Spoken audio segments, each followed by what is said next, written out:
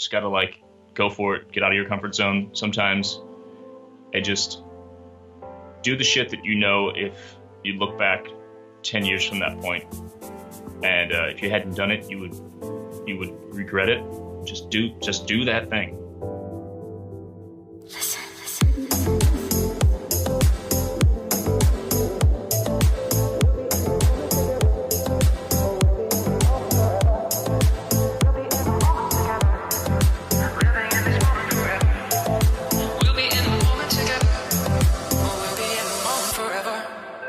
What's up, guys? Welcome to the podcast. This episode is brought to you by Fitbod, the #1 fitness app out there. I seriously love this app. You guys have heard me talk about it so many times, episode after episode. They have been a huge supporter of the podcast. This little smart app really gets to know you really well.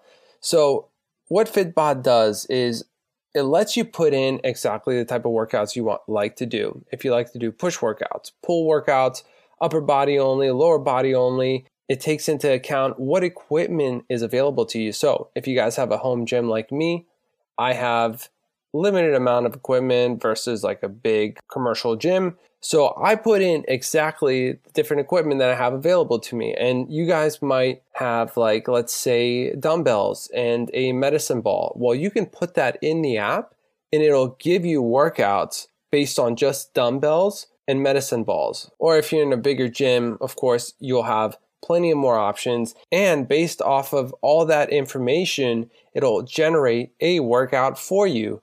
Now, the cool thing is that Fitbod takes into account your muscle fatigue. So let's say you did a really tough leg day. Tomorrow, it's not going to give you leg day again. It's going to give you an upper body workout. Or let's say you did upper body, but you did a chest workout. You didn't really work out your back that much. It knows everything. So it's not going to give you chest day the next day. It'll give you either a leg day or a back day. And this has been a game changer for me in terms of my workouts. And it's cool that it has a little log feature, which allows me to log my workouts. And I also link it to Strava and Apple Health. And it shows how many calories I've burned in my Apple Health. And I'm also able to see the amount of calories that I'm taking in from my other nutrition apps. And having all that information at my fingertips, it is revolutionary. I mean, it is so clear and objective on how I am doing and whether I'm moving towards my goals or away from them. So I can't recommend this app enough. If you guys are into fitness, if you guys want to achieve your fitness goals in 2020 and beyond, of course, because this is not some fad. This is a lifestyle. You want to stay active and be fit all year round. Highly recommend downloading this app. Give it a try. Fitbod is offering a free trial to you guys. If you go to fitbod.me/Bananiac, and when you sign up to their membership, they're going to knock off 25% to you guys. But this offer is only for the listeners of This Is Banana. So go to fitbod.me/Bananiac to receive 25% off when you sign up. And big thanks to Fitbod for supporting this podcast from almost the very beginning. When this podcast took off, they have been a huge supporter and have allowed me to bring all these episodes to you guys. So definitely support them. And if you guys want to learn about other ways you can support this podcast, just head over to Bananiac.com. At the very top, I have an Amazon banner. Do all your Amazon shopping, and it won't charge you anything more. However, Amazon will kick back a small percentage to the podcast. So if you guys are doing some holiday shopping, definitely consider using that Amazon banner. And up there, I also have an app called Robinhood. Now, if you don't know what this app is, basically it allows you to invest into companies that you believe in and that you want to support. So it allows you to buy stocks in companies like Amazon, for example, or Apple, Microsoft, even Beyond Meat. And I've been using it for the past year. I actually started using it when Beyond Meat went public, and I've had a lot of great success on it. I mean, why have my money sit in a bank account where it's not moving, it's not growing, while I can be investing it in companies that I believe in, and my money will grow. And the cool thing is, if you guys click on the Robinhood banner on Bananiac.com, you'll receive a free stock in a random company. So it could be Apple, it could be Ford, it could be whatever. We don't know. It's random. So if you're not investing your money, download Robinhood, get the free stock, and look at all the different companies that you can invest in. That way you can have your money grow while you sleep. I think that sounds like a pretty good deal to me, wouldn't you say? So today's guest, a very, very special guest. I had so much nostalgia creating this episode. I have Adam Russell here with me, the bassist of the band called Story of the Year. You guys might know the band from their famous song, Until the Day I Die, which came out back in 2003. It is my favorite band. I literally have goosebumps recording this audio right now. I've been listening to them since I was 12 years old. I can't tell you the amount of shows that I've been to of Story of the Year. They put on the sickest, most insane rock and roll shows that you've ever seen before. They do guitar spins, they do tornado kicks, they do backflips, they jump around, come to the crowd.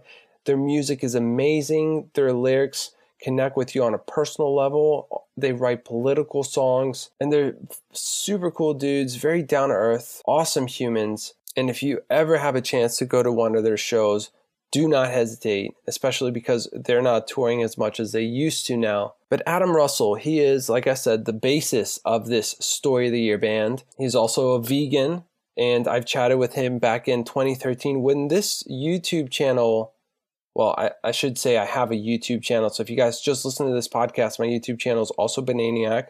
I've been doing this since 2013, and Adam was one of the first interviews that I had recorded, I had published. I mean, it just goes to show you what a cool dude he was. A fan comes up to him and it's like, dude, you want to record a quick interview about veganism? He's like, sure, without even considering the amount of subs that I had back then. I think I must have had under 1,000, and to think that I'm over 70,000, insane, by the way. So yeah, I did have Adam on the YouTube channel back in the day, but it was kind of noisy. It was at Warped Tour while bands were playing, so the audio wasn't great on that. So I wanted to have him back on the show. I wanted to do it in long format, and I wanted to chat with him about, you know, what it's like to be vegan, especially while touring on a very successful band. I mean, they toured nonstop for, I want to say they played like 300 shows nonstop, I think is what he said. So I talked to him about that, and I asked him about what made him go vegan in the first place. I asked him about some of the success that the band experienced, especially early on working with John Feldman from Goldfinger, touring with very successful bands such as POD, Hoobastank, Linkin Park, Anberlin. I asked him about the documentary that he's made, Who Killed or Saved the Music Industry, that he created with a guitarist from Story of the Year.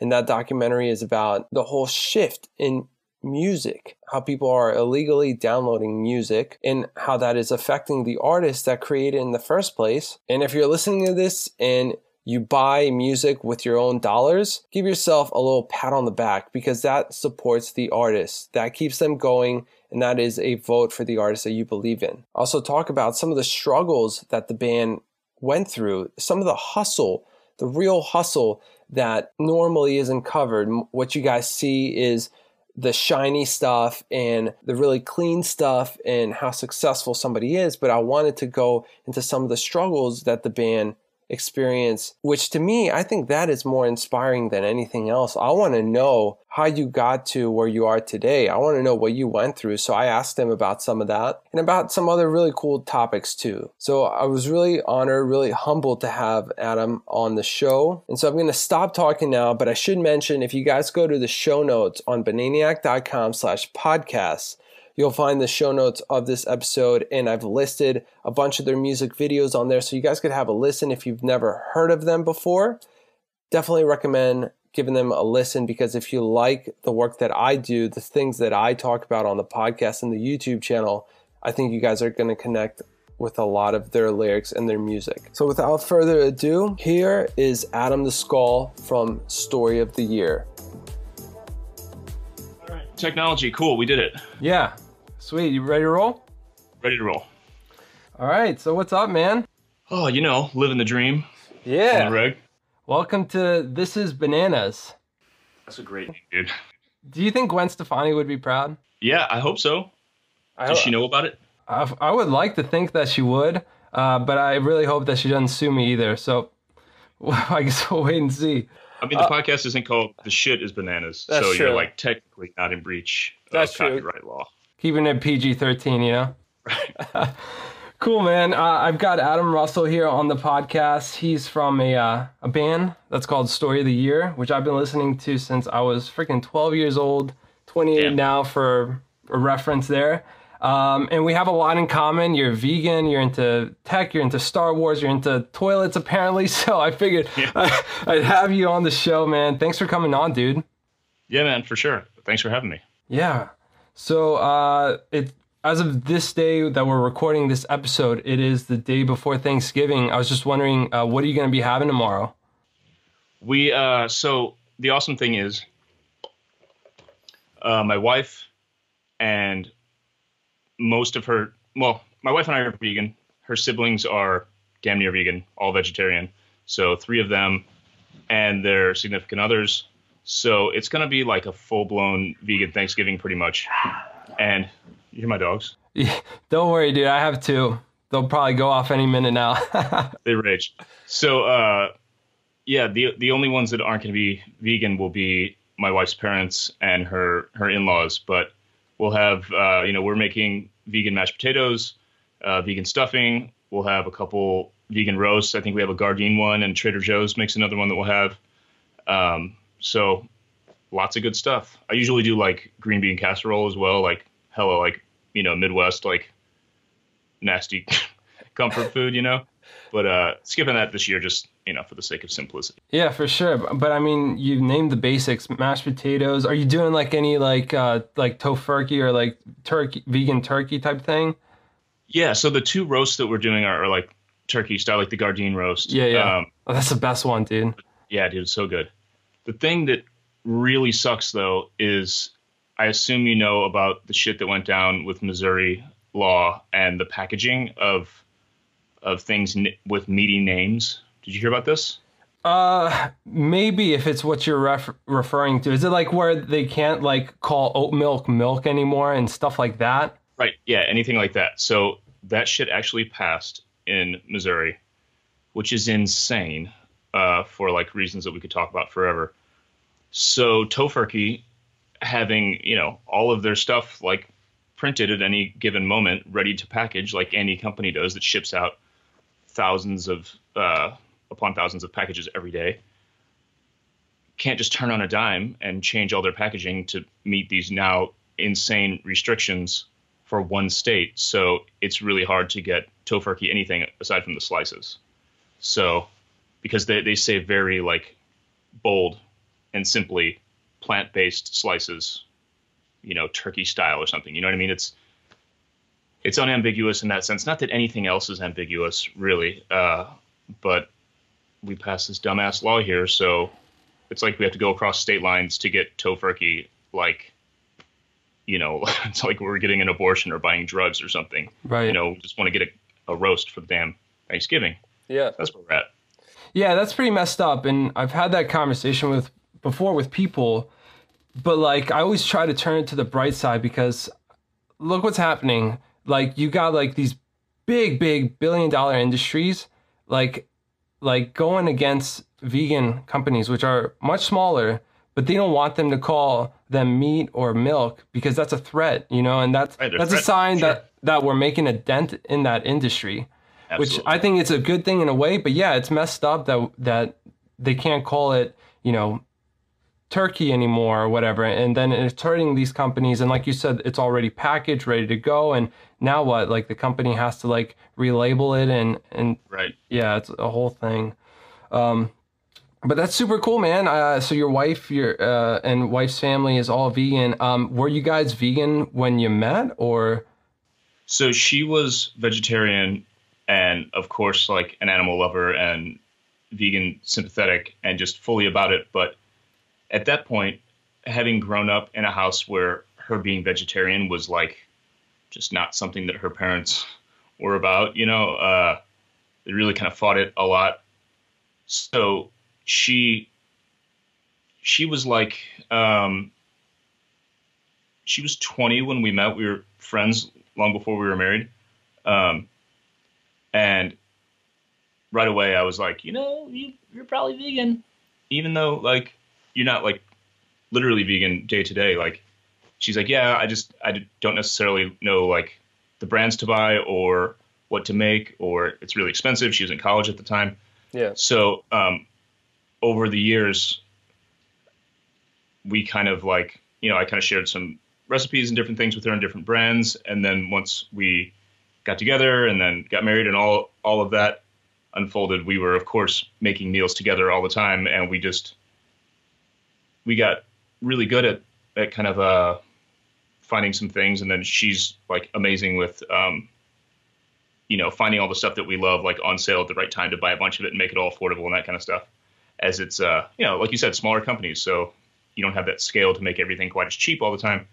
But that was a long way of saying, yes, she was vegetarian and then became vegan. No, it's all good. It's all good. I appreciate that. Very cool. So how long have you been vegan for? It has been, it will be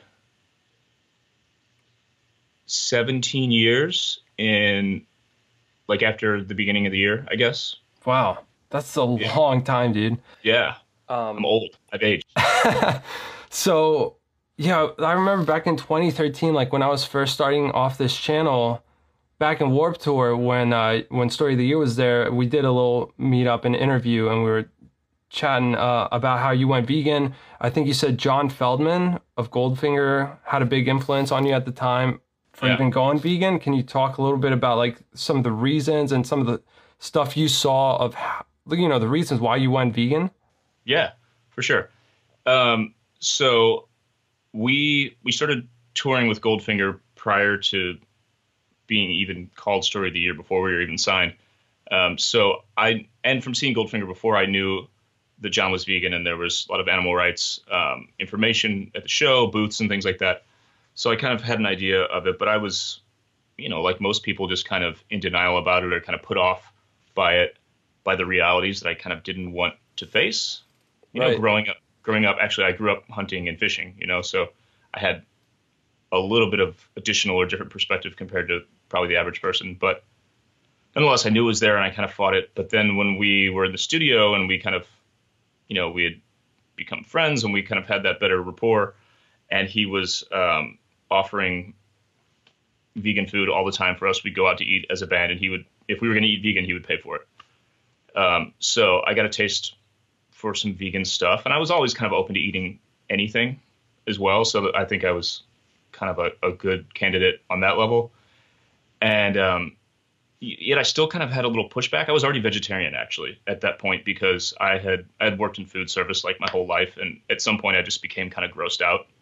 Was it like lunch meat and stuff like that? Like, I mean, it was everything. I worked at Subway. I worked at KFC. I worked at this Italian like pizza place in St. Louis called Emo's, like St. Louis style pizza. St. Louis style pizza is gross, for the record. At least that's what I've heard.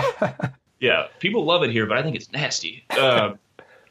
But we had sandwiches and pasta and all kinds of other stuff. So I was like handling all kinds of food all the time. And it being like a more traditional kind of ingredients vibe rather than like a chain, the sausage came in like this big, lumpy, nasty bag where you could see all the fat and the tendons and pieces of fucking eyeballs and stuff. And it was just so gross. So handling that and then cutting like the roast beef that was a legit roast with like blood and fat in the bag, and not like a processed ball like they have at Arby's. You know what I mean? I was like cutting that, and it was just all so gross. And it would be a lunch rush, and like the chicken wings that would like fall out of the basket into the fryer and just sit there the whole lunch because you didn't have time to pull them out. They would be by the end just looking like, like a nuclear blast went off, just like bones and black gristle and shit. It was just so disgusting. So after a while, I just got grossed out. If anything was on a bone, I could not mess with it. And then at some point, it became clear to me that a patty was just the same thing, but I was remaining willfully ignorant of that fact. So I just shut it all down because it just grossed me out. But then by seeing some things via John and a friend, I think I talked about this on the podcast, on your original thing, a friend of John who worked for PETA at the time showed me, he was a little like, he wasn't so heavy-handed like John. And we were having kind of a conversation, and I said, I understand meat and killing. I understand how people could be not down with that, but I don't really understand the dairy and eggs thing if it's done humanely. And he's like, well, that's the thing. It's not. I could show you some stuff if you're open to it. And I was like, all right, like, open-minded person. And he showed me some factory farm videos, and that was it. Like, I was done. I was out at that point. Yeah. Yeah, that's powerful stuff. Like, no matter who you are, like once you see that, it's going to touch you if you're a freaking human being. If you have empathy, like, yeah, totally. If you're not a fucking monster, it should strike an emotional chord, which it did for me. And the ironic thing is, and I think I've talked about this before with you as well, growing up hunting and fishing and being raised by my dad, who he was like a Boy Scout, like a through and through, you know what I mean? And his whole view on hunting was very like Native American style, like live with the land, don't take advantage of it, no suffering, like this is a privilege to be able to hunt and take this animal and then have it be your food. You're not out there shooting just for the sake of killing. You're not out there shooting just to get a trophy. So that really actually informed my whole worldview, my whole kind of moral outlook, and influenced me to be vegan. Right. Yeah, but most people aren't coming from that. Like, it's so interesting where you came from, but like most people don't even think about where their food comes from. And the fact that your experience, you worked in food service, you saw more of like the raw form of what it is people are really eating. And like that opened your eyes. Most people don't get that. They get what's packaged, what looks pretty and nice. And, they take it straight from the package to the grill or whatever. They don't see any of the other stuff. Right, or the plate arrives on their table and they take their photo of it for Instagram. And you know what I mean? Yeah. That's it. It just appears. Exactly. Yep. Yeah. It's a shame. But you were talking about St. Louis. Just curious, if I ever come to St. Louis for one of those hometown shows, what are the best vegan places to eat in St. Louis? What would you recommend? There's a great spot called Lulu's that it's a small restaurant with a little patio, but it's always just popping off, always super full. And they just actually added upstairs like a bar lounge, ping pong lounge with like two ping pong tables. It's super sick. That's so awesome. That place is great. There is a place that recently opened called Utah Station that is straight up like vegan comfort food, fast food. So the chef does pretty much like vegan versions of all the stuff that we miss, like Big Macs and Chicken McNuggets and like pizza, like Totino style pizza, like, but it's all handmade, all from scratch. So it's like gourmet frozen food, fast food style. Yeah. You know what I mean? Yeah, definitely. He does toasted ravioli, which is a St. Louis thing. It's like breaded and deep fried ravioli. So that place is insanely good. And there's another place called Frida's, Frida apostrophe S, which when it first opened, my wife and I checked it out and didn't love it so much, but apparently over time has just become like the spot. Everyone's just like raving about it. So we're going to have to get back there. And then we got a bunch of just like, restaurants that cater to vegan or, vegan friendly diets. So a lot of ice cream spots around that have non-dairy and like a bunch of different forms too, like coconut or soy or almond milk, so lots of different options there.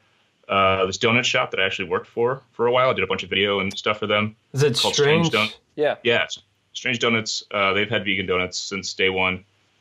Used to just do it on weekends, and a couple years ago started doing it every day. So got that. There's a place called Vincent Van Donut that has vegan donuts as well.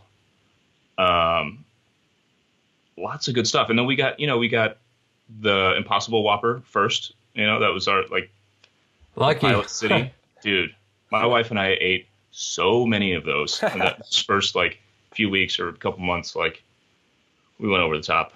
Yeah. Would you prefer that one over Beyond?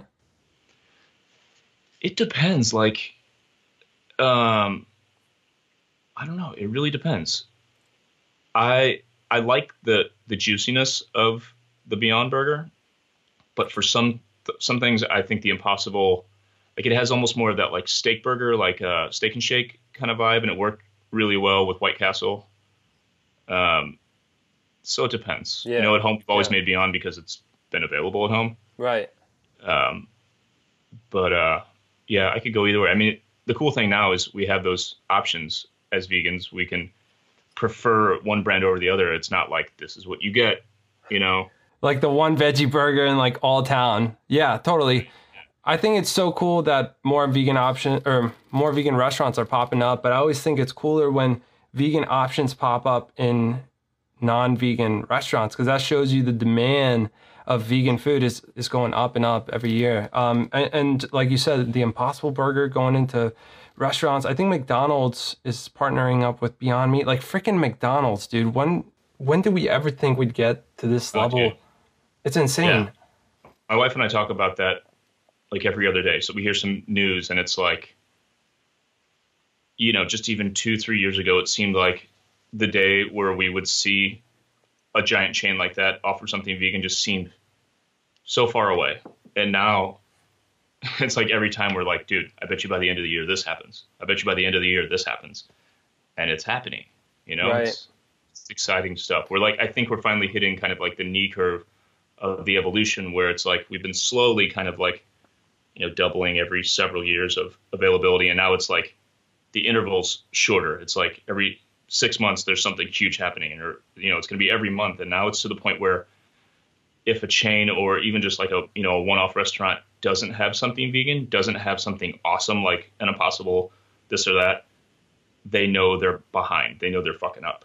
Yes. So that's when the economics of this like sometimes brutal capitalist kind of system really start working for good. Yeah, it actually does something good. Yeah, I mean, at the end of the day, for all those companies, it's business. I mean, yeah, maybe they care about the ethics. I don't know, but it is about business. And like you said, it goes into our favor, and that's when you start seeing a good movement benefit from it. How was it years ago when you would tour with Story of the Year, like nonstop? First of all, like how many years did you guys like tour nonstop? Like it was a lot. Yeah, the first couple years were like pretty straight up nonstop. We were doing like 300 shows a year kind of thing in 03, 04, 05. And it was brutal, especially in the early days in the van.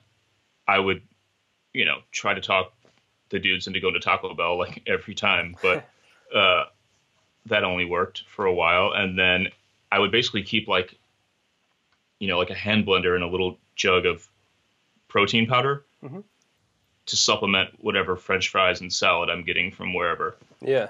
And occasionally there'd be a good vegan spot and I'd be able to, you know, spend a little extra money, but that was like legit smartphone days. So it was such a hassle to find a spot, and I couldn't just like open my iPhone and open maps and just go wherever. Right.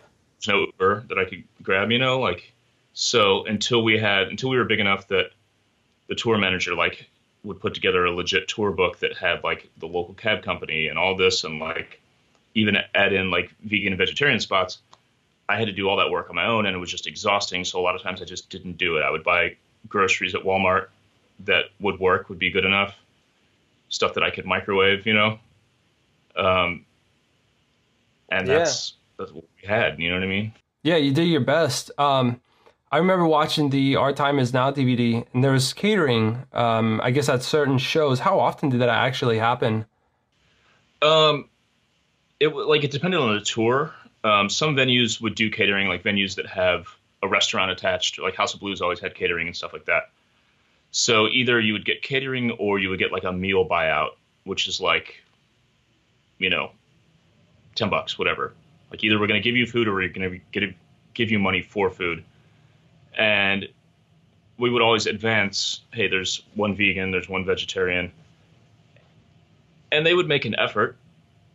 It was usually just like a bunch of like mixed veggies and stuff, like, you know, like stir fry, squash, and broccoli and shit. I love vegetables, but kind of hard to live off of them though, just alone. Just straight up like stir fry all the time. So it did get better. And dude, and anytime we were on Warped Tour, like the catering there has always been badass. Like from day one, the entire lifetime of Warped. Early days, it was like a lot more tofu, just Right. 10 different ways to make tofu kind of thing before there were more brands available, and before Tada Catering, who's done all those tours forever, um, until they kind of got hip to some of the brands and started really trying some new stuff. But either way, they always had plenty of stuff for us, and that was like the highlight of Warped to me. Like, it's blistering hot out there, just brutal, but I'm going to catering and it's going to be sweet and I'm going to be full. I'd imagine Warped Tour was pretty vegan friendly. I mean, you even have like people from PETA and stuff like walking around in the tents and stuff like. So I assume like it was pretty vegan friendly. Would you meet a lot of people like either in Warped Tour or people you would tour with, like other vegans from different bands that you would kind of like hang out with, like go out and get some vegan food, like? Yeah, for sure. I mean, it was harder to go anywhere. It's always hard to go anywhere on those big festival tours that are in like an amphitheater that's usually way out in the county kind of thing. But I would still like, make friends that are vegan and would hang with the folks from PETA and stuff like that. So yeah, it was cool. And then when we were on smaller tours together, like, some bands, it's cool to split a cab, to go to like, especially, you're in New York or LA or anything like that with a bunch of spots, go hit somewhere good. Oh yeah, man. I'm sure when you landed in those cities, you were stoked. So many options. Yeah. Actually, it can be quite overwhelming sometimes. You don't know which place to hit up. For sure. So let's see. I wanted to ask you actually, what does a typical day of tour look like, especially back in the day when you guys would do all these like 300 shows like in a year?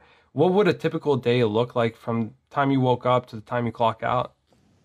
It was like a lot less eventful back in the day before doing like VIP meet and greets and things like that were more common. You know what I mean? So I would get up pretty late, check out the venue, go walk around, try to find a food spot or just like assess the area. And then, depending on the size of the tour or what the crew situation was like, of course, set up equipment and everything, participate in like the actual load in, and usually do a sound check. Sometimes we'd have a meet and greet. When we were on that Nintendo Fusion tour back in the day, we actually, like, part of our job was to hang out with contest winners and play video games, which that's so awesome. Sick. That's so cool. And then like we used to spend a lot of time getting just like ready for the show, just getting like in the zone. Yeah. Just listening to loud music and having some drinks and getting like pumped, Yeah. We're such like a high energy band. We couldn't just be like, oh, go on stage in 15 minutes. It was like, you have to make every night feel like a party or like it's the best night of the whole fucking year. Yeah. So whether it's like dance music or metal or whatever, like to get us like in the zone, we would spend at least an hour beforehand doing that. Or Ryan and I would always put on like the Pantera home videos, or we'd put on like, there'd always be like a comedy or something good like on TV to get our like vibe up, like Bad Boys 2 or like. Oh, dude, I'm excited for January, by the way. Oh, dude, I'm super nervous too. I can't wait. I mean, to see Martin Lawrence back on the big screen, like, yeah, so awesome. But very cool, man. I appreciate you sharing that experience. Did you guys how did you guys have time to like then write on the tour bus or like, like after a show, like you're exhausted and you're driving overnight, I'm assuming, like, how do you have time to do all that and then catch up with your family, like FaceTime them or whatever it was back then? Yeah. Like, how do you do all that? Just like this. Yeah. I mean, there was more time back then, but especially when we had kind of a full crew and a bus, we didn't have as many responsibilities, like minute to minute. But Ryan, like, has always been the kind of dude that just like, he's got his little like audio recorder or his computer or his interface, whatever it is, and he would go plug in wherever he was, even sit in his bunk, like, it's long ways, and he would just sit in it like sideways and just play like down like this, Yeah. the dude's just like always been writing all the time. So that was never a thing that couldn't be done, because even though the recording technology we had then was nothing like it is now, it was still so much more available than 10 years before us or 20 years before us. So there's plenty of time to do that. We couldn't so much like write as a band. That was something that we would do when we were at home and meet up all day, every day for like months and just like jam together, work on demos that Ryan had made, this, that, and the other. We actually did try to, like, on the Nintendo Fusion Tour, we had 2 buses, which was stupid. We spent too much money. But we had a little like electronic drum set in the back lounge that like filled up that whole space. You couldn't even sit anywhere. You had to like climb around to get into it. Yeah. And we had little like headphone amps, like little pod type things, and a little sort of mixer thing. And the idea was to like plug it all in and play together. But Josh could never get the vibe of those drums, so I'd imagine we ended up like Ryan and I ended up dicking around on those drums more than anybody, and then never wrote a thing as a band. We tried once to all sit together, and Josh was like, "Well, this sucks," and that was it. Yeah, that's interesting. Yeah, I remember one of the first, maybe it was like second show or something. I came out and I met you guys like behind the venue. Ryan was still in the van that you guys had. You know, I think I asked like one of you guys, I was like, hey, you know, can I meet Ryan? Like, is Ryan around? And like Ryan comes out, he was in the tour bus recording, he comes out with like a freaking pick in his finger. Like the dude was always working. So I appreciate that, man. I appreciate all you guys' hard work. I want to come back to music. I have a few more questions just personally about you, or in general with the band. Like all you guys are pretty fit. Like all you guys are healthy looking and everything. Like, what is you guys' fitness routine like? Either now back home or when you were traveling? I don't know if you had time to work out. Yeah, I mean, it really was like up and down. Like there were times when I was super into it, especially on Warped. We would like, there was a lot of time to burn because you played 30 minutes and you just like hang out all day.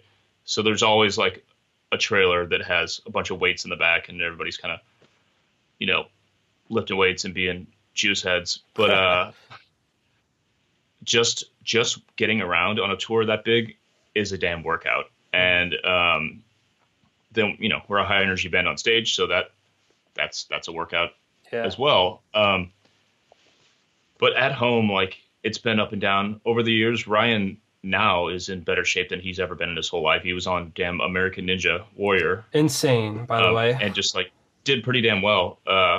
And actually the obstacle that he lost on, or that, you know, the one that he didn't get past. Yeah. The producer told him straight up, like, dude, that thing has taken down some of the best competitors in this whole thing. It's kind of a shitty obstacle. It's like the bar where you have to like throw it and almost climb with it, right? Yeah, and then like the 2 arms of it are like they're uneven, so it's not, you know what I mean? Yeah. That looks like way easier than it actually is. Like I do a little bit of rock climbing, and I've tried. It's not easy. Yeah, like you look at it like, oh, I'll probably do that, but no, dude, no way. Right. But yeah, so the dude's in insane shape. How about you? Yeah, are you into like anything specific sport wise? Dude, no, I'm not. I'm out of shape at this point. Like I'm, you know, a slim dude. I got lucky on the genetic level, but the best I do, because I got my Apple Watch and I can see just how lazy I'm being. I make sure like twice a day, like if I'm at work, on my breaks, I'll just go and just like walk, really like get, you know, kind of power walk like an old mall walker, just to get the heart rate up and make sure I'm at least doing that like bare minimum to not be sedentary. Yeah. I mean, I'm on my feet regardless at work, so that helps. But getting ready for shows is like, okay, oh shit, here we go. Mm-hmm. Like even if we just do that one home show, it's like out running the neighborhood, like in rehearsal, we're just like running in place, like doing everything we can to get back in shape. Because when you're on tour, it's just like automatic. You're just like, the whole thing's like a machine. You're just in the zone. And you take for granted, you know, I know I definitely took for granted how much I could eat and drink and not see it at all on my body, you know? just for an hour, just going hard as hell. It was like damn CrossFit. You know what I mean? On Right. stage. Yeah, I'm Or sure. playing like a basketball game or something. And then you combine that with just like how much you walk around on tour, even if you're just going from the bus to the venue and back, you know, you Yeah. move a lot. So I definitely have felt the effects of not having that built into my day Right. now that I've gotten older and I've been home more. Yeah, I hear you. I mean, just like with any lifestyle change, you get used to it. But you mentioned technology, like your watch. Like, I recommend, like everyone use like these iPhones or whatever you have to your advantage. You could track your calories, track your steps, any fitness run that you do or lift weights. Like these things are amazing. I love where tech is going in terms of health, and you can track like everything. And you could go back like a month ago and be like, oh, how much did I weigh? Like, how much weight did I lose, or how much weight did I gain? And I think it's just amazing. Um, Super cool. So years ago, way back in the day, I think you were straight edge, or maybe like the whole band was straight edge. Could you talk a little bit about that? I'm a big fan of that lifestyle. I've got nothing against people who drink or anything. I just want to put that out there. But super into the straight edge lifestyle. I just wanted to get your thoughts. Yeah, I was straight edge from like 19 or 20. I guess I was 20 until I was about 25 ish. So through, you know, becoming 21 and it being legal, I was just like, okay, now I'm 21. It didn't, it had no bearing on like my day to day life. And I think it was great at that time being straight edge because we were just doing wild shit all the time, sober. Like Dan had never had a drink in his life up until he was like 26. Oh, Ryan wow. drank. I drank earlier, younger, like as a teenager or whatever. Just being like a high school kid partying and being an idiot. And Josh drank a little bit, but like with half the band in the early days before Phil being straight edge, and then Phil didn't drink much either once he came on.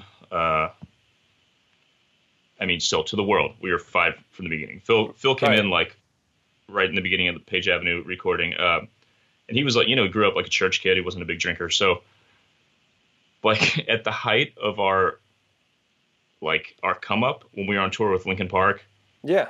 Hoobastank, POD, our like wild partying nights were playing Halo on the buses or like getting the bus drivers to park them next to each other so we could system link, do like the old LAN party, like from bus to bus and play Halo. That's what I mean? awesome. Yeah. Not drinking. So for me, it was like good that I didn't also have alcohol in the mix because we were already just doing wild shit anyway. It was like in those like jackass Blink-182 days where like pushing each other like through bushes with shopping carts. And if we had Right. also been drunk, like, dude, we probably would have been arrested and all that shit.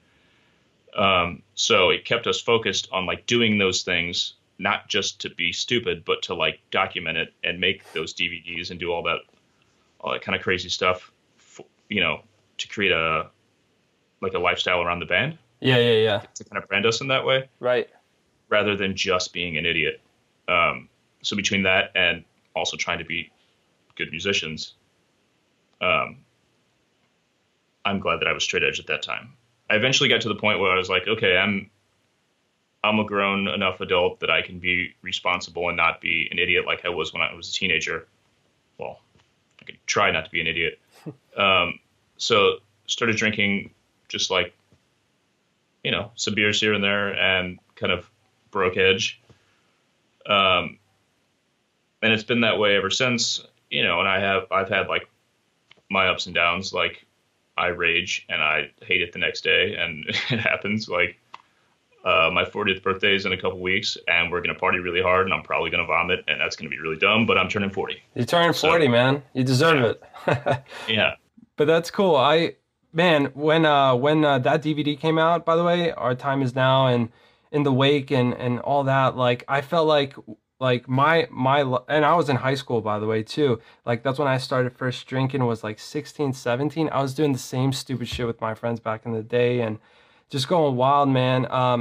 And it got to a point where it was like just way too much. Like thankfully I never got arrested or into a car crash or anything, but it was just like every weekend was partying. And I turned 21. actually had my last beer with Dan at Warped Tour.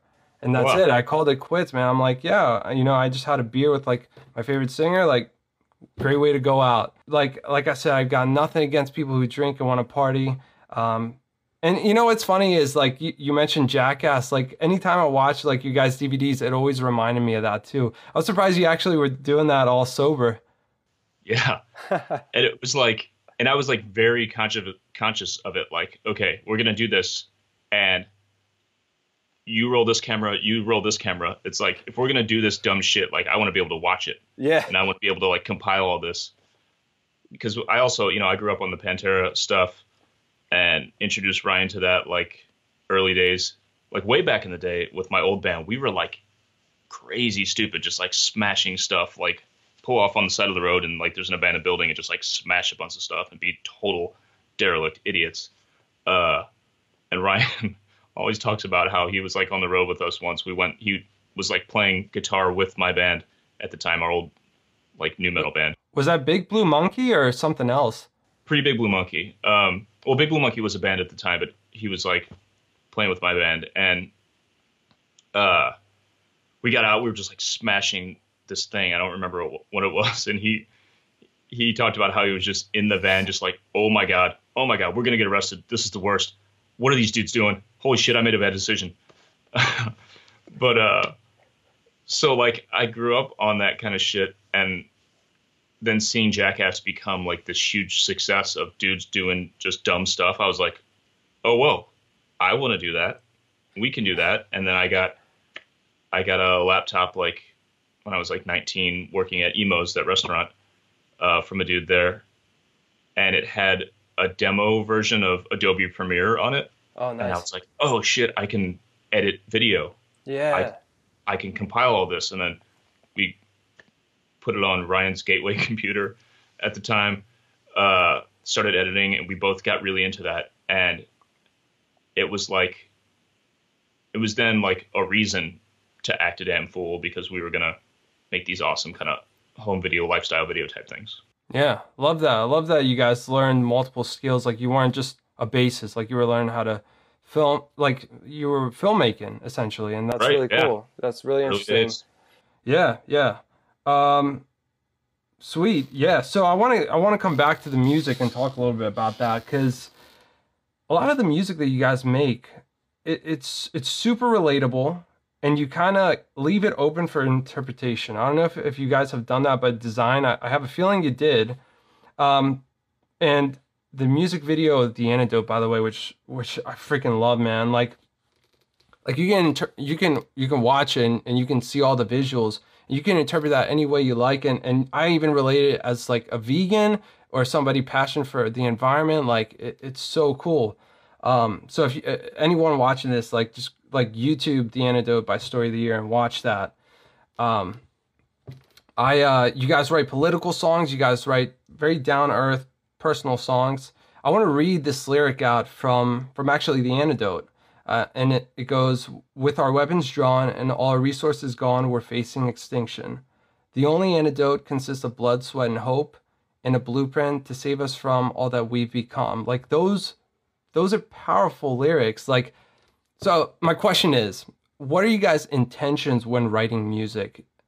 Yeah, it has evolved over the years. It's gone from like very personal, very like now, seemingly like cliche emo type stuff in the early days to more political things, but trying to keep a personal angle there. Like there's a song on the Black Swan called "We're Not Gonna Make It." It's about racism, but it's a personal story. So we've gone full emo, full political, a mix of the two. And then on the most recent album, Wolves, that they made while I was not in the band for a little bit, Dan went very personal on that. And I felt a lot of vibes that matched kind of the Page Avenue vibe, just like that, like,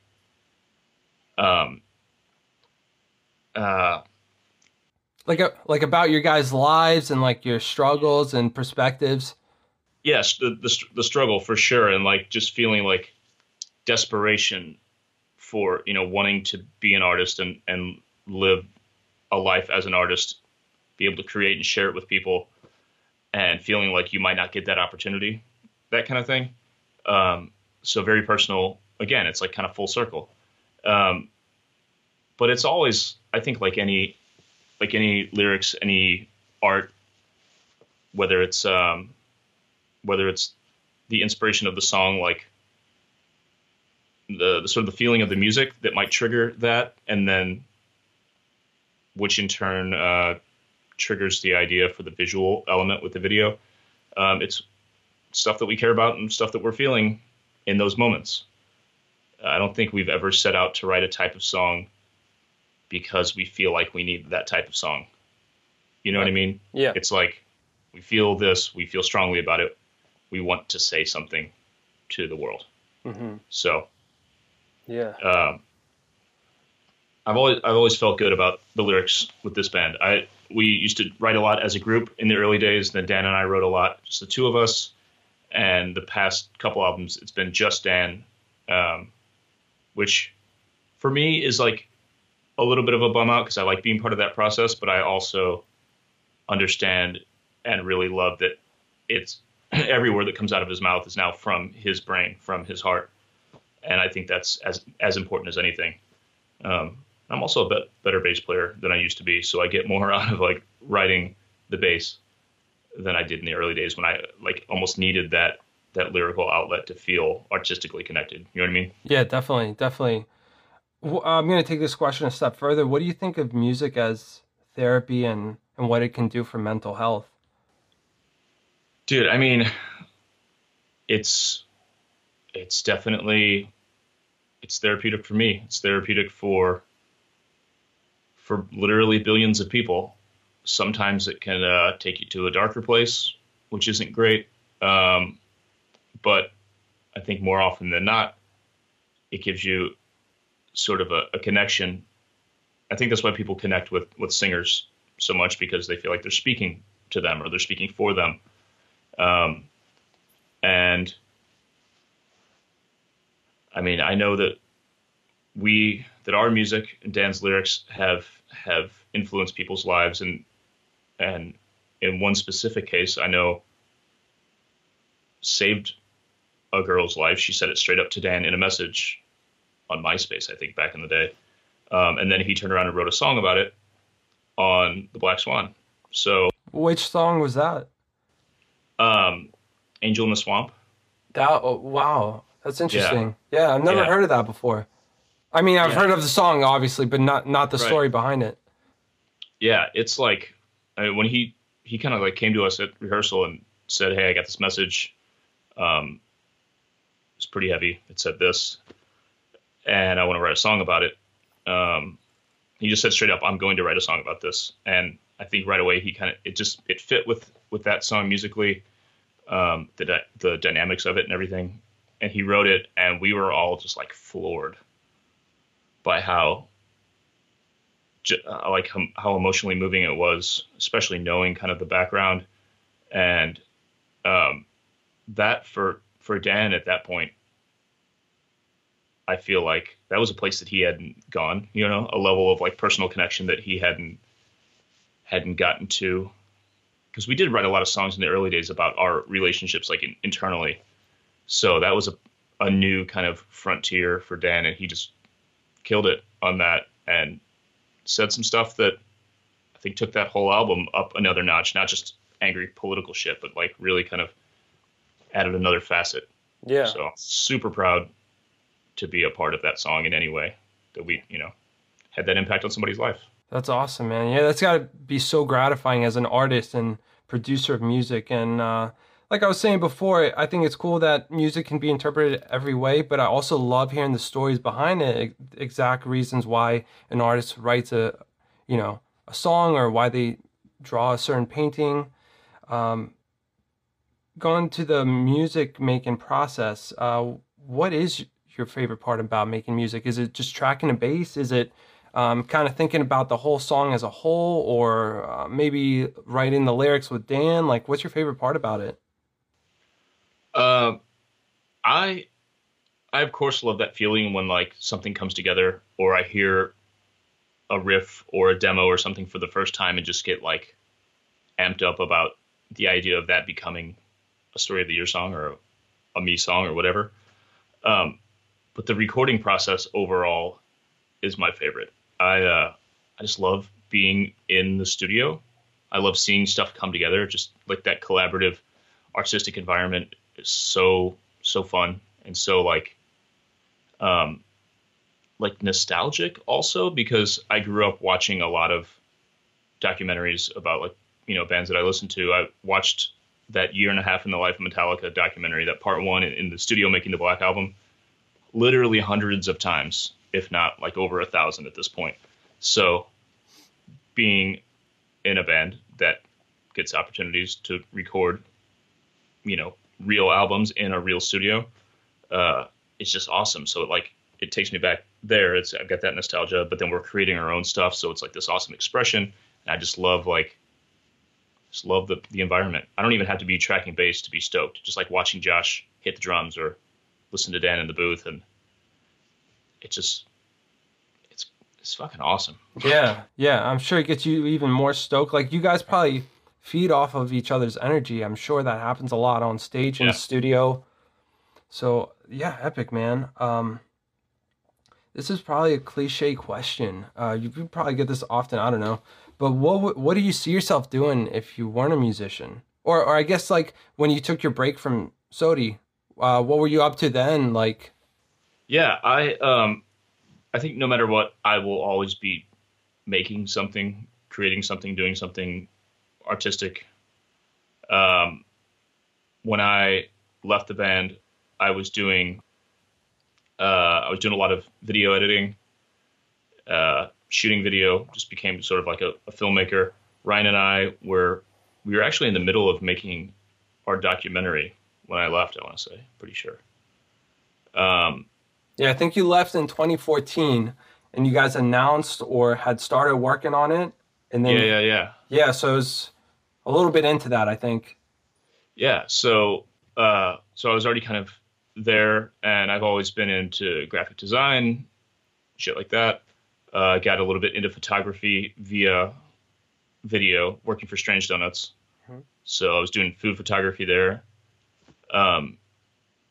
So still, I mean, kind of the same stuff I've always done with the band, same stuff that Ryan and I have always done, but just for other people, for other companies, for other, for myself, whatever. So,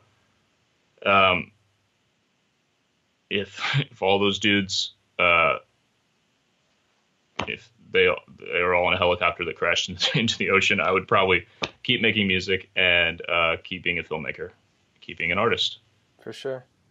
I would prefer if they would not all die in a helicopter crash in the ocean. I really hope not. It does. Yes, it does, unfortunately. But let's talk about the film, the documentary that you guys made, Who Killed or Saved the Music Industry. And I wrote these names down. You guys had some awesome interviews. John Feldman of Goldfinger, We the Kings, Yellow Card, All Time Low, No Doubt, Disturbed, the CEO of Patreon, founder of Warped Tour. So can you talk a little bit about this documentary that you guys made, and what you were trying to do with this documentary? Yeah, so we started making it in 2012. We did a Kickstarter campaign that was successful. We raised $30,000, which we spent on traveling around the country, buying equipment, the whole 9 yards, to make this film. I mean, the lights that I have up right now, the microphone that I have right here, was bought with that Kickstarter money. So it's about the death or rebirth of the music industry, depending on how you look at it, or both.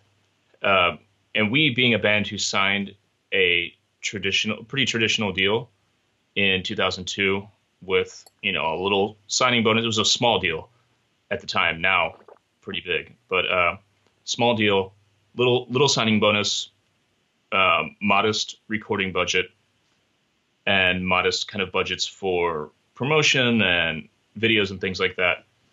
We would get in advance to make an album. Here's some money to the band members to live on. We're going to spend this much money on the making the album. It's going to come out on this day. It's going to go into stores as a CD, as a tape, if you're still, in parts of the world buy tapes in 2002, which there were. There are story of the year tapes out there for real. Wait, are you serious? Yeah. Oh, that's awesome, dude. Yeah. And places in Asia, I think tapes were still happening until like early 2000s. Oh, dang. Nice. So I never got a hold of one. I really want one. Yeah, it'd be sick to have like as a collector's item. Yeah, for sure. That's awesome. I got a Walkman around here somewhere. I could jam that thing. Yeah. But so we did that whole thing, label paying for videos and everything else. And we did 4 albums that way. But all along the way, we were watching physical sales decline and seeing the effects on like budgets for things or like how things were promoted, whether or not we had label support when we would like go to a city or this or that, and watching like piracy go crazy and just like living through this whole transition and like struggling, being super bummed. Like granted, like our breakout album is, it still, it outstreams all the others, regardless of how people get music. People pay more attention to that one. So it is what it is. But the amount that we sold or didn't sell, more like on the subsequent records, we couldn't help but wonder, like, okay, if people weren't stealing music, if it wasn't just being kind of just tossed around as data, as ones and zeros over the internet, how many copies would we actually sell? Would this album have gone gold? Would it be this, So Ryan and I got really interested in other people's perspectives on that and kind of telling the story of it. So we made this documentary that starts pretty much, we tell a little backstory. It starts pretty much with like Napster in the late 90s, then fast forwards to where we were. And we're talking to artists, getting their perspectives on having lived through that, where they see it going, talk to some young artists about how they've done things, with never having experienced the old model at all and really trying to look forward. But as we made this thing, it took us like 4 years to make it. Stuff was changing rapidly, as technology does. And we were also getting more interviews leveraged by the interviews that we had gotten before that. And it was just we couldn't really find like a stopping point. We started adding streaming into the topics. So it was really, and we were also learning throughout the whole thing to be filmmakers. It was like our film school. So if you watch it, you'll see some shots just look like shit and some look great, because we were just learning, and you mix that all up in an edit. It's like really kind of inconsistent, but the story's there nonetheless. The story of us living through it and kind of reaching out to other people. And we finally just said, okay, we gotta wrap this shit. We have to give this film to the backers. So we kind of just like, put an arbitrary cutoff line in it and wrapped it up in a way that I think still tells a great story. But now that it's been, 5 or more years since we finished it, it's more of like a historical take on things because stuff has changed so much, and we're fully in the streaming world where it actually generates like decent revenue for bands, although it's not perfect. It's better than it was a few years ago.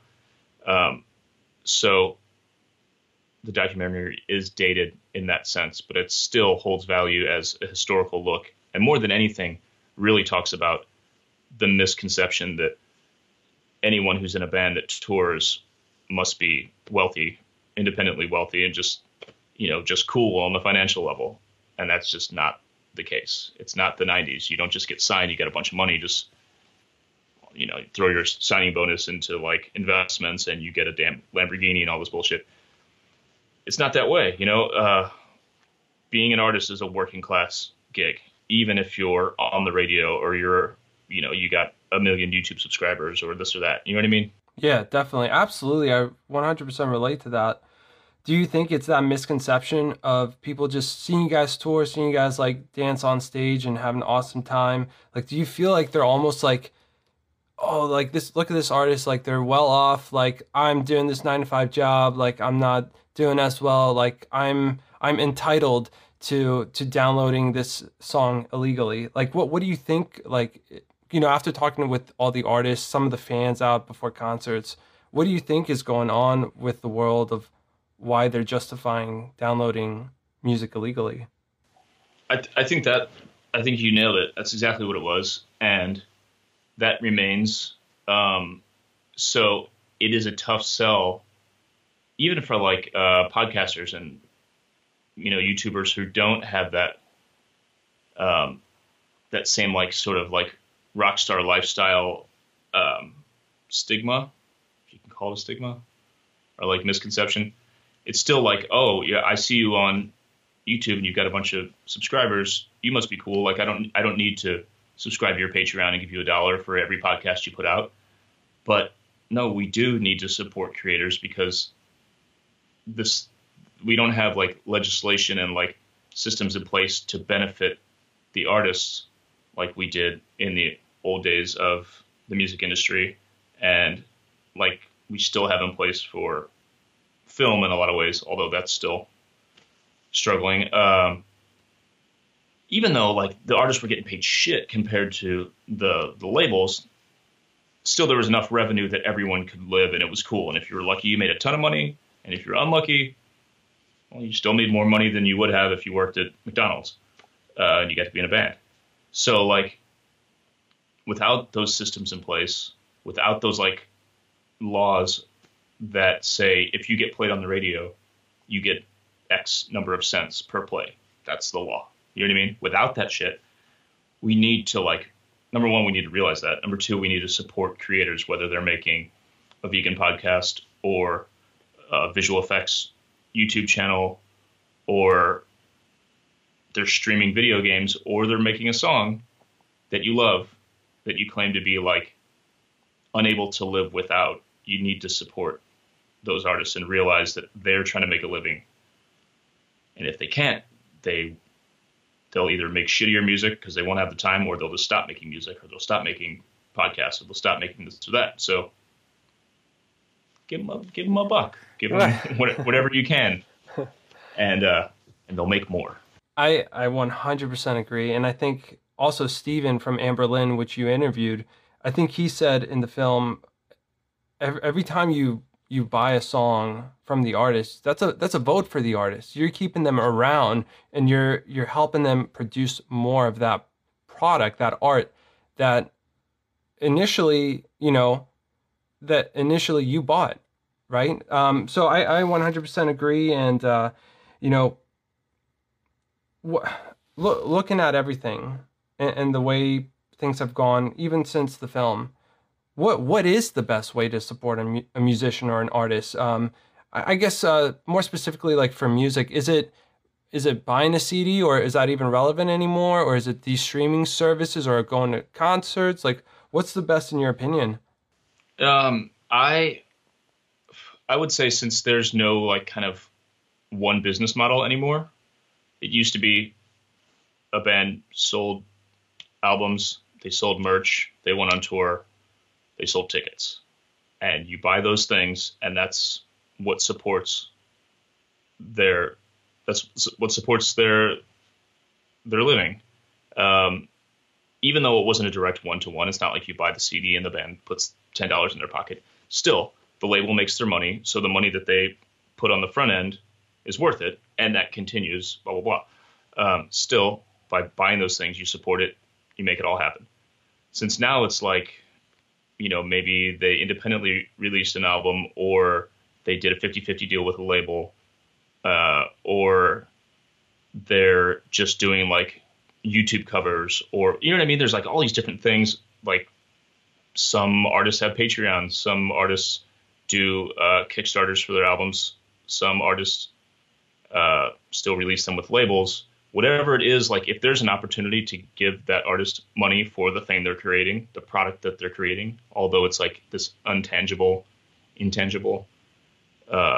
just like it's ones and zeros in a computer, really, and it goes into our ears somehow. Mm-hmm. Like, even though it's not a thing you can grab, it's a product that they made. It's something that didn't exist until they thought it up. Give them something for that. If you want them to make more, buy that, like, that, whatever bundle they have on their pre-sale that comes with a t-shirt and this or that, or buy the meet and greet pass. Like, support them if you want more of what they're making. Because if you don't, there will be no more. I would say, like, on a streaming level, Spotify is not great for artists still. Apple Music is better because they have a more standardized payout. But Spotify works on all of them, actually, to my knowledge, work on sort of like a percentage of revenue type thing. So if, let's say for round numbers, Spotify had 1 million subscribers and let's say they pay $10 a month. Again, none of these figures are right, but so they've got $10 million by saying, hey, everybody listen more, stream more, stream more. The artists won't get paid any more money. They'll still get paid whatever percentage they got, whatever percentage their streams were out of the total streams. So there's only so much pie to go around. You might get 50 slices, but the slices are going to be small because there's only so much. Where Apple has done things, they've standardized it, and they've been pushing for legislation for a long time. They've been lobbying to standardize it just like radio play. Like you get played, you get X amount of cents, period. They want it to be the same for streaming, and all of the other streaming services have been fighting that because they don't want to standardize it. That threatens their business. But sorry about you. If it threatens your business, like figure out a better business, like pay these people what they deserve for the content that they've created. I hate the word content in that sense, but you know what I mean? It's like if a radio station needs to pay artists X amount of dollars, they have to sell X amount of ads to come up with that money to pay for it. Like that TV, same thing, residuals on shows, commercials. Like when there's like hard laws in place, you have to get paid this much. Businesses work it out, or they fail. The ones that work it out stick around. The ones that don't, like maybe they pivot, maybe they're done. It's just like, oh, we can't pay somebody, so we're not going to be dicks. And you know what I mean? Yeah, I like what you said about Apple. It's incentivizing the artist. Like, hey, we're going to pay this artist more because more people are buying from this artist. That makes sense. Like, why not standardize it like that? And the best way I can kind of translate this, especially with my viewers, it's like going to a supermarket and buying for a Beyond Burger, bananas, broccoli, whatever. Like when you put that money down for those products, you're putting them back on the shelf. And that's what you're doing for an artist in that sense. It's the exact same thing. So if you're not going to pay for bananas, if you're going to steal them, guess fucking what? You're not going to have bananas in that supermarket anymore. Right. Yeah, exactly. It's, even though it is, again, this intangible thing, music, it's just, you just play it. It's out in the world. It is still a product. And the type of economies that exist on this earth at this point in history, there has to be some kind of exchange, which happens to be currency right now, like dollars or yen or whatever the hell. So yeah, I hope for a future where we have this like Star Trek utopian type thing where we take care of everyone and wealth is just something, is like the icing on the cake of like a normal healthy life.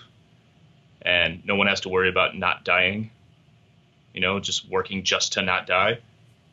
And where we can just share things with each other. Everyone makes things, everyone teaches each other things and shares stuff. Like I have this shared utopian vision of the future, but until we get there, like we have to give people money for the work they do. Yeah. If you're not making good art and it doesn't sell, okay. But if someone's making something and you do enjoy it and you do get value out of it, compensate them for it. Absolutely. I mean, like I'll admit on camera, like I used to be uneducated or ignorant or however you want to argue it, but I used to download music back in the day before I knew any better. And then I learned about what artists go through. And then I started doing this YouTube channel and I learned about the hard work that goes into it. And the fact that, dude, like it's insane. People do not believe me, but I drive like 2 hours one way to my job, 2 hours back. Like I work my ass off like outside of this. And when I'm doing what I'm doing, like I'm super passionate about getting people healthy, getting them to be vegan. But if it's not financially, if it doesn't make sense to me financially, like how am I going to do it and support myself? So like all creators, artists, you know, filmmakers, whatever, go through the same thing. And obviously people do enjoy or value what you do. You've got a ton of subscribers. What are you up to now on YouTube? Like, I'm over 70,000. It's insane. Like how, what, you know? Yeah. So 70,000 people care enough about what you're doing to press a subscribe button, which to me isn't just a casual, like, follow. Like, I don't want my YouTube channel or my feed cluttered with a bunch of shit. So I subscribe to the stuff that I care about. If I don't, you know what I mean? So clearly those people care about what you're doing. They value it in some way, and you should be able to make enough from it to continue doing it. Like 100%. Yeah. Yeah. Likewise. I mean, you guys, obviously we talked about this before, like music. Yeah. You're like, it's ones and zeros, but look what it meant for that woman. Like it saved her life. Like it's something, there's something there. And I think the fact that people can digitally download it and they can't hold it in their hands anymore, I think that kind of took away from somewhat of the meaning. Not really, but somewhat. And yeah, because everything is just content now. There's like so much stuff that it's like, oh, you just get all this stuff, right? Like you just get it. And all this happened in like less than a generation. So it's like parents don't understand enough about the economics of it to teach their kids about it. And then the kids are just like, oh, just get stuff on the internet. Why would I pay for it? I just get it. Like, so their parents are paying for their, you know, their cell phone bill, and they're being fed ads that has, you know what I mean? So it's just like, I think very few people actually even vaguely understand the economics of all this stuff. I don't claim to be an expert, but I like know enough, like you and I both being on the other side of it, knowing what it takes to create this content and what little money might come in from it. It's a big ass reality check that most people don't see. I agree. And dude, can you talk about like maybe some of the shit and struggles you guys went through as Story of the Year? Like from the beginning, like how, like, you know, working hard, like, could you talk about some of that experience, like early off before you guys made it and until The Day I Die came out? We were all just, you know, teenage kids who worked at pizza places, like all the way up until we were, you know, early 20s, I guess. And we had jobs that we didn't ultimately care about, like most young kids, because music is what we cared about. Music and skateboarding and rollerblading. I was a fruit booter. I remember a clip of you rollerblading in that promo video. Did it. Yep. Meat out. Badass. So like we picked jobs that we could just like, that would require minimal attention and would also afford us like some time during that job to write music, listen to music, whatever. So we were delivering pizzas. Even like when I worked at that pizza place, I was in the back. I was an assistant manager at the time, in the back with my laptop editing Big Blue Monkey videos on the clock. You know what I mean? So like you were always like in the zone in terms of like your band and your work and everything. Yeah, it was like school for us. That was like our focus. You do the job just to pay the bills, and then it's like your focus is your career in this, and that's what we did. And then when we moved out to Orange County, California from St. Louis, it was 8 of us, so 5 band members. Our friend who was like went on to be our tour manager, and then our manager at one point, and Dan's then girlfriend, now wife, and another friend of the former guitar player who like moved into the house.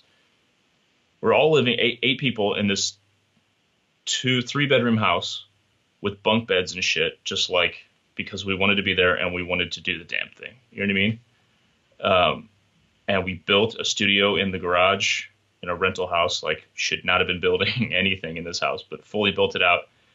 And I think I worked like a couple days at a mall kiosk trying to sell people like on like get them to come to a like a timeshare presentation thing and get a free vacation, just bullshit job. Yeah. It's like, okay, I need a couple bucks. And then eventually I was like, fuck it, I'm not going to do that. I'm going to just try to sell our music. And we made this like deal with ourselves. Like we would buy CDs from ourselves. Like I would take my money and I would buy X amount of CDs for cost from the band, and then I would try to sell them. Whatever profit I got from that, I would keep. So we would just like go to malls with backpacks and headphones and just like put headphones on people, like sneak up behind them and try to sell them our CDs.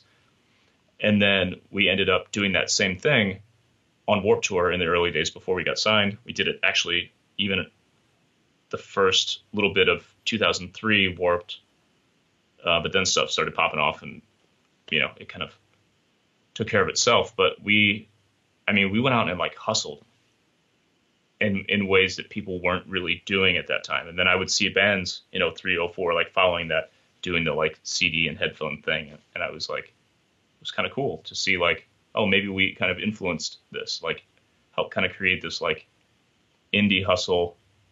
Even though we were a major label band, we took shit into our own hands. We were used to like grinding and struggling and being 8 people in a 3-bedroom house. You know what I mean? So yeah. Is it true? Like, so how did John Feldmann come into play from Goldfinger? Is it true you guys snuck into his van and like dropped off a mixtape or something? No, we, kind of, so we had this like promo video, which ended up, the edit ended up being the thing that was on, the enhanced CD part of Page Avenue when that was a thing. Yeah. Like the CD-ROM thing. Yeah. They did it on a VHS tape, and that was actually a re-edit of a longer form, this Big Blue Monkey video, VHS again. Instead of like just like a demo CD, we would hand out these VHS tapes, and Goldfinger was playing Point Fest, which is the radio festival in St. Louis. So we went to the meet and greet, gave one to John there at the table, just like they just did a signing, whatever. And then since we played Point Fest, we opened it and really fucking pulled some shit to get on that too. Like there's a contest. That's another story. But so we were opening the show, so we had access. And our then guitar player got kind of back but where the buses were. He knew which one was Goldfinger's and just like opened the door and was like, hey, here's this thing, and just like put it up there. Yes. And I don't remember exactly what happened, if they told him to fuck off or if they like whatever, or if it just got kind of tossed. But between that one and the one from the meet and greet,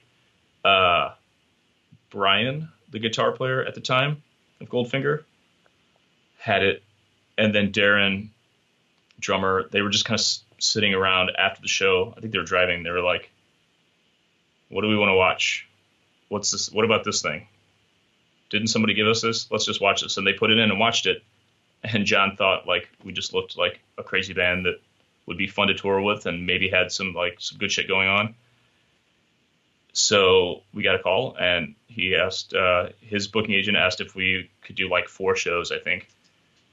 And we were like, yeah, absolutely. Where? Like, just, we'll be there. So we had already booked a little bit of time on Warped in this like janky non-stage stage that we like built in our backyard with a friend. It was under a 10 by 10 tent. So we were going to do that and then go do those Goldfinger shows. We did that and impressed him like right out of the gate. They added us on another week, I think. And then by the end of all of it, ended up being a couple weeks with them. He wanted to take us to Maverick to showcase because he was doing A&R for Maverick Records at the time. And it all kind of like fell in place from there, from a damn VHS tape that we just like forced upon them, you know? But you just nailed it. So that's exactly what I wanted to get you to say.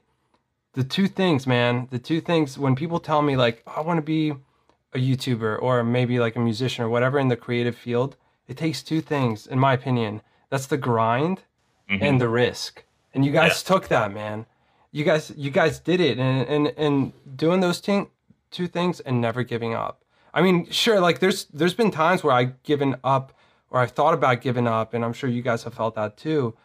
But really, just like putting in the hard work, you know, maybe like you don't see things succeeding, but like keep driving forward and taking that risk, talking to people that other people would not go up to, like John Feldmann or like me going up to like nutrition conferences and like going up to a doctor and being like, hey, do you want to interview sometime? Like, you know what I mean? It's all about that. And I fucking love it, man. That's awesome. Just got to like go for it, get out of your comfort zone sometimes, and just do the shit that you know if you look back 10 years from that point, and if you hadn't done it, you would regret it. Just do that thing. You know what I mean? Yeah. Like we all don't have necessarily like the resources or the opportunities to do everything all the time, you know, for working a full-time job or this or that. But like in those moments where it's like, I don't know if I should try that, just fucking try that. Just do it. 100%. Yeah. Just freaking do it. What are you going to lose, you know? Yeah. So with all that and knowing what you know now, how would you approach story differently if you were like just starting into it again? I think we would be just as like 100% about it, just as reckless. We'd use the resources that are here now, which happen to be different merely because of the time. You know what I mean? Yeah. Like instead of making a full DVD, we would have a YouTube channel. Right. We would have, you know, we'd have all those weird ass videos on our Instagram and everything else. I think we would do all the same stuff. The medium would just be different, you know? Yeah. I think that's exactly right. I don't think anything would change in the content, I'm sure, but it's the mediums that change over time, right? It's how you get that content to the people. I know I'm saying content, but it's getting that music, that video to that, you know, viewer in just a different way. Very interesting, man. Yeah, dude, you guys should totally do more YouTube or even yourself. You should, like, I always try to get people to do YouTube. Like, you should do a YouTube channel just for yourself too. Like, you have so much content. Like, you're a great filmmaker. Well, actually talk a little bit about that. 'Cause like you wore a bassist and you learned filmmaking like on the way, and you've even worked with Joe Hans on Side by Side, right? Like on music videos from Linkin Park. Talk a little bit about that and how you got into filmmaking. Yeah. On the YouTube level, like that's in the works. It's stuff I've been thinking about for a long time, but it's just a matter of like doing it.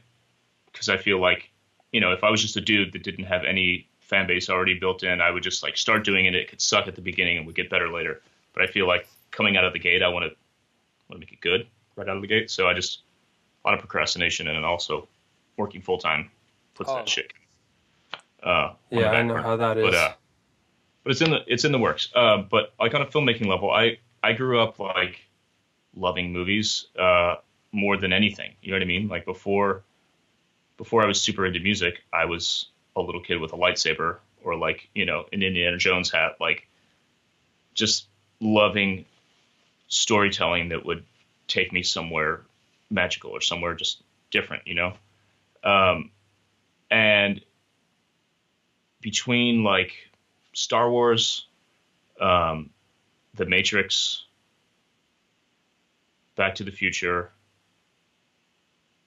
I think Boogie Nights later in life, like those were like my milestone kind of films that made me just like think like, holy shit, I didn't know you could make a movie like this. You know what I mean? Yeah. So they really, really resonated with me. I have like more nostalgia for films and like movie scores than anything else from like my childhood.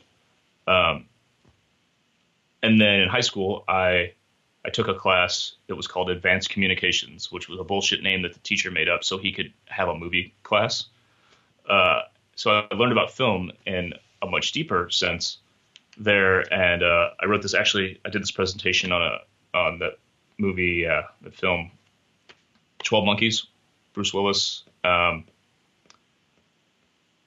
incredible movie. So that was a milestone for me as well. Like really like learning to understand film at a deeper level then made me like a real like film enthusiast at that point, not just a kid who liked cool movies. And then watching the Pantera home videos and shooting home videos myself and kind of the music angle becoming part of it, I really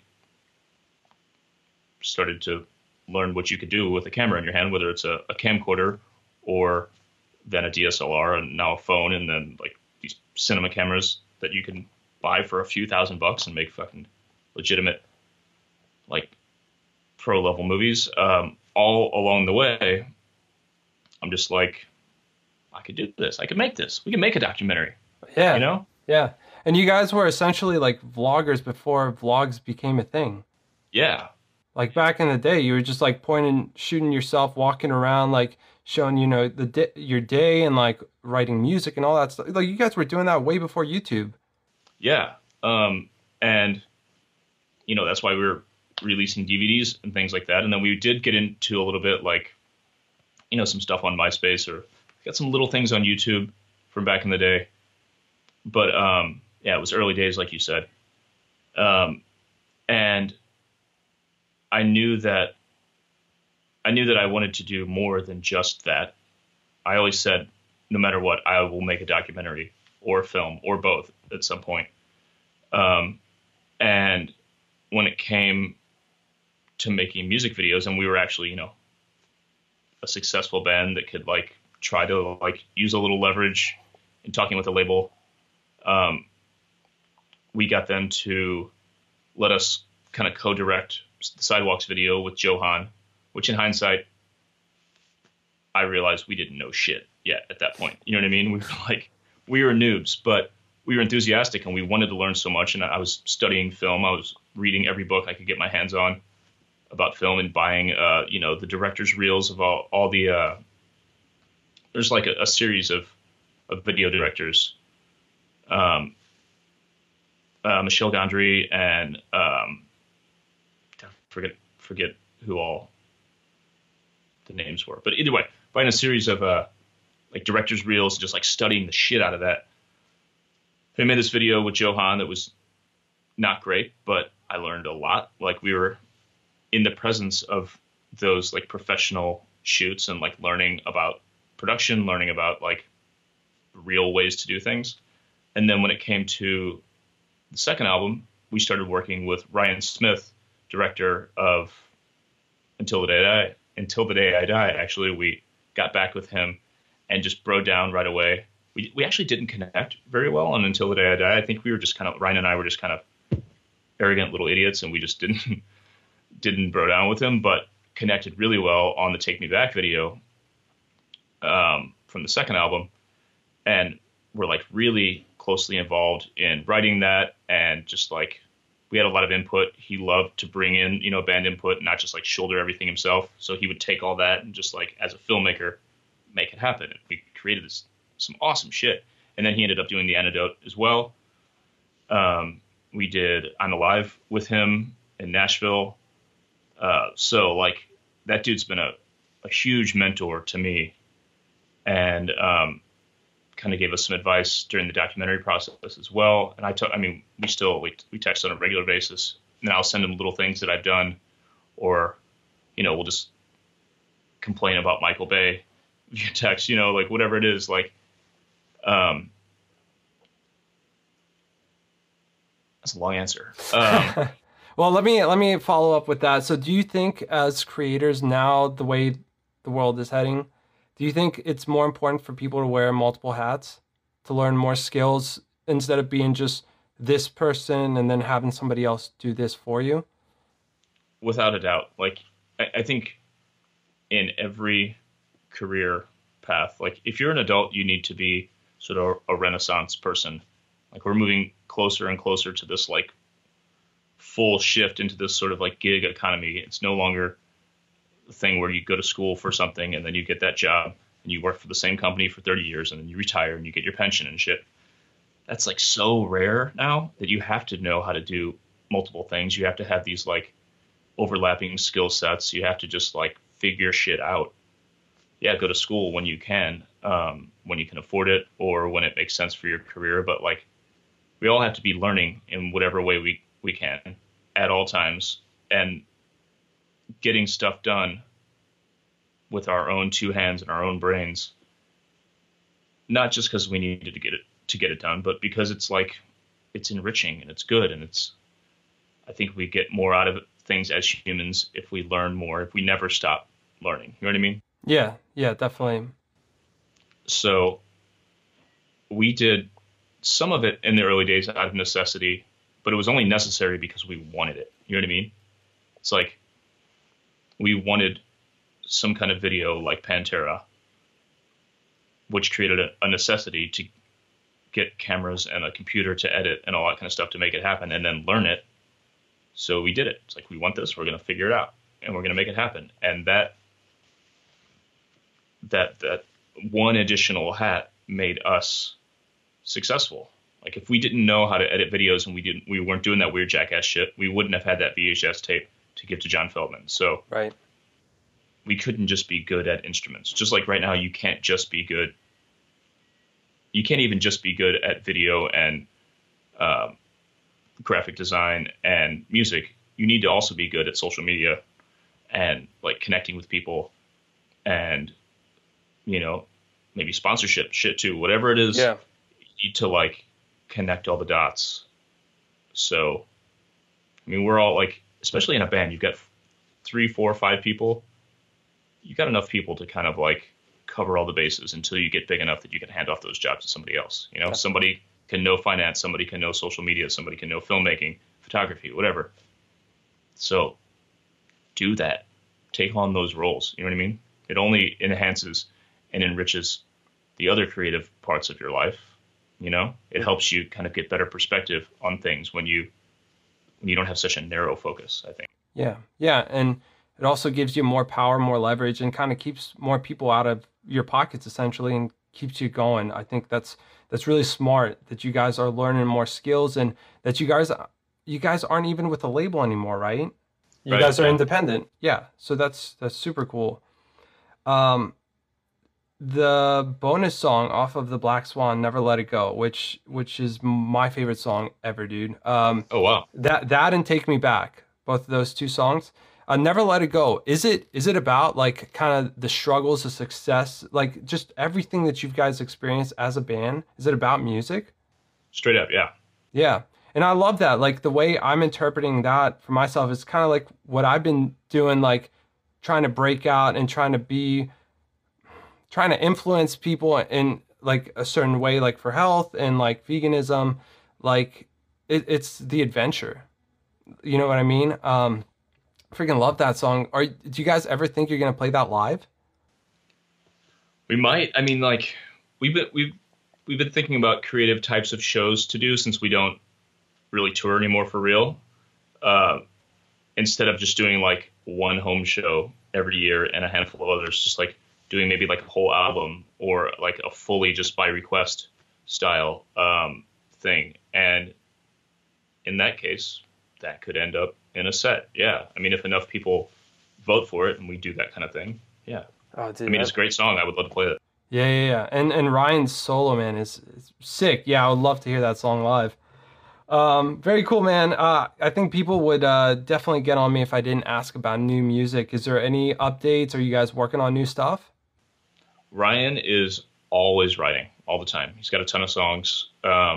So we'll see how it all shakes out. I don't see this band ever not making music, ever like fully stopping. You know, we had quite a hiatus for a while, and the dudes made an album while I was away. Because we can't not make stuff, you know what I mean? We can't not create music and art. So, and I don't want to say anything like definitively, but yeah, Ryan being the primary songwriter for Story of the Year does have songs just coming out of his ass. Oh, and they're awesome. So that's awesome, man. Do you think something you're looking at maybe 2020? Yeah, we'll see. There's definitely talks. Right. Awesome. Very cool, man. Well, yeah, that's everything I had for you, Adam. Anything you want to kind of get any final thoughts out? Anything you wanted to share? Watch The Game Changers on Netflix. Fucking love that. So good. Watch Okja on Netflix also. Did you watch that one? I haven't, no, but I know there's like some vegan message behind it, isn't it? Yeah, it's a great film, like regardless. That kind of like fell back into the abyss of like endless Netflix content after they released it. It's been a couple years now. that's a great one. Check out the Jordan Phoenix podcast, a friend of mine. You mentioned earlier the podcast. Yeah, that was awesome. On recently with him, and today an episode with Porter McKnight from Atreyu just went up. I was on that one as well. Check that out. We also just released on all of our social media stuff. We did this John Williams thing. John Williams came and conducted the St. Louis Symphony recently. We went and shot a bunch of video there. I kind of interviewed fans in line and just, shared the experience, talked about how his music has influenced our lives, talked about being excited for the show, whatever. It was just cool, kind of connection piece. So I don't mean to interrupt you, but for the people that don't know, he makes the music for Star Wars, correct? Yeah, sorry. Composer who did Star Wars, Indiana Jones, E.T., Jaws, Home Alone, Harry Potter, like Superman, like all the best shit. That's John Williams. Like, he's my favorite musician of all time. And seeing him conduct the symphony and getting to hang out a little bit like beforehand and like get a little inside vibe there was amazing. My wife and I and a good friend of mine who has this amazing Boba Fett costume, actually. He's in the 501st. It's like this costume group nonprofit thing for Star Wars. We went and got to see this show, a show that sold out in like 20 minutes. So we were super lucky to get tickets, and it was an incredible night full of nostalgia and all the emotions. So we got this cool little video series. Check that out at Adam the Skull on Instagram and Twitter and all the stuff. Holler at me. Yeah, and I'll have all the information down in the description. So definitely connect with Adam, connect with Story of the Year and all the work that they're doing. And dude, are you excited for the Rise of Skywalker? Dude. That's soon. That's coming up, man. Super it's less than a month now. Yeah, I got goosebumps talking about it, man. Yeah, and The Mandalorian right now, I'm just like Star Wars heaven. Oh, do you have Disney Plus? Yeah, yeah. Oh, dude, I got to get that, man. Yeah, I want to watch that show real bad. It's really good. And there's a bunch of other, there's so much content on Disney Plus. It's like, it's an insane deal for $5 a month, dude. Yeah. I like all the new stuff that they're making, and the back catalog is like, duh, take my money. Is Marvel on it too? Because they own that. Yep. Yeah, very interesting. Awesome. Extensive. Sick, man. Well, it was an honor and a privilege to talk with you, man. It was great having you on the show, and definitely feel free to come back on whenever you're up for it. Awesome, man. Thanks for having me. Absolutely, man. One life, one chance, right? Fucking A. So I hope you guys enjoyed this episode of This is Bananas. To learn more about this episode, check out the show notes over at bananiac.com.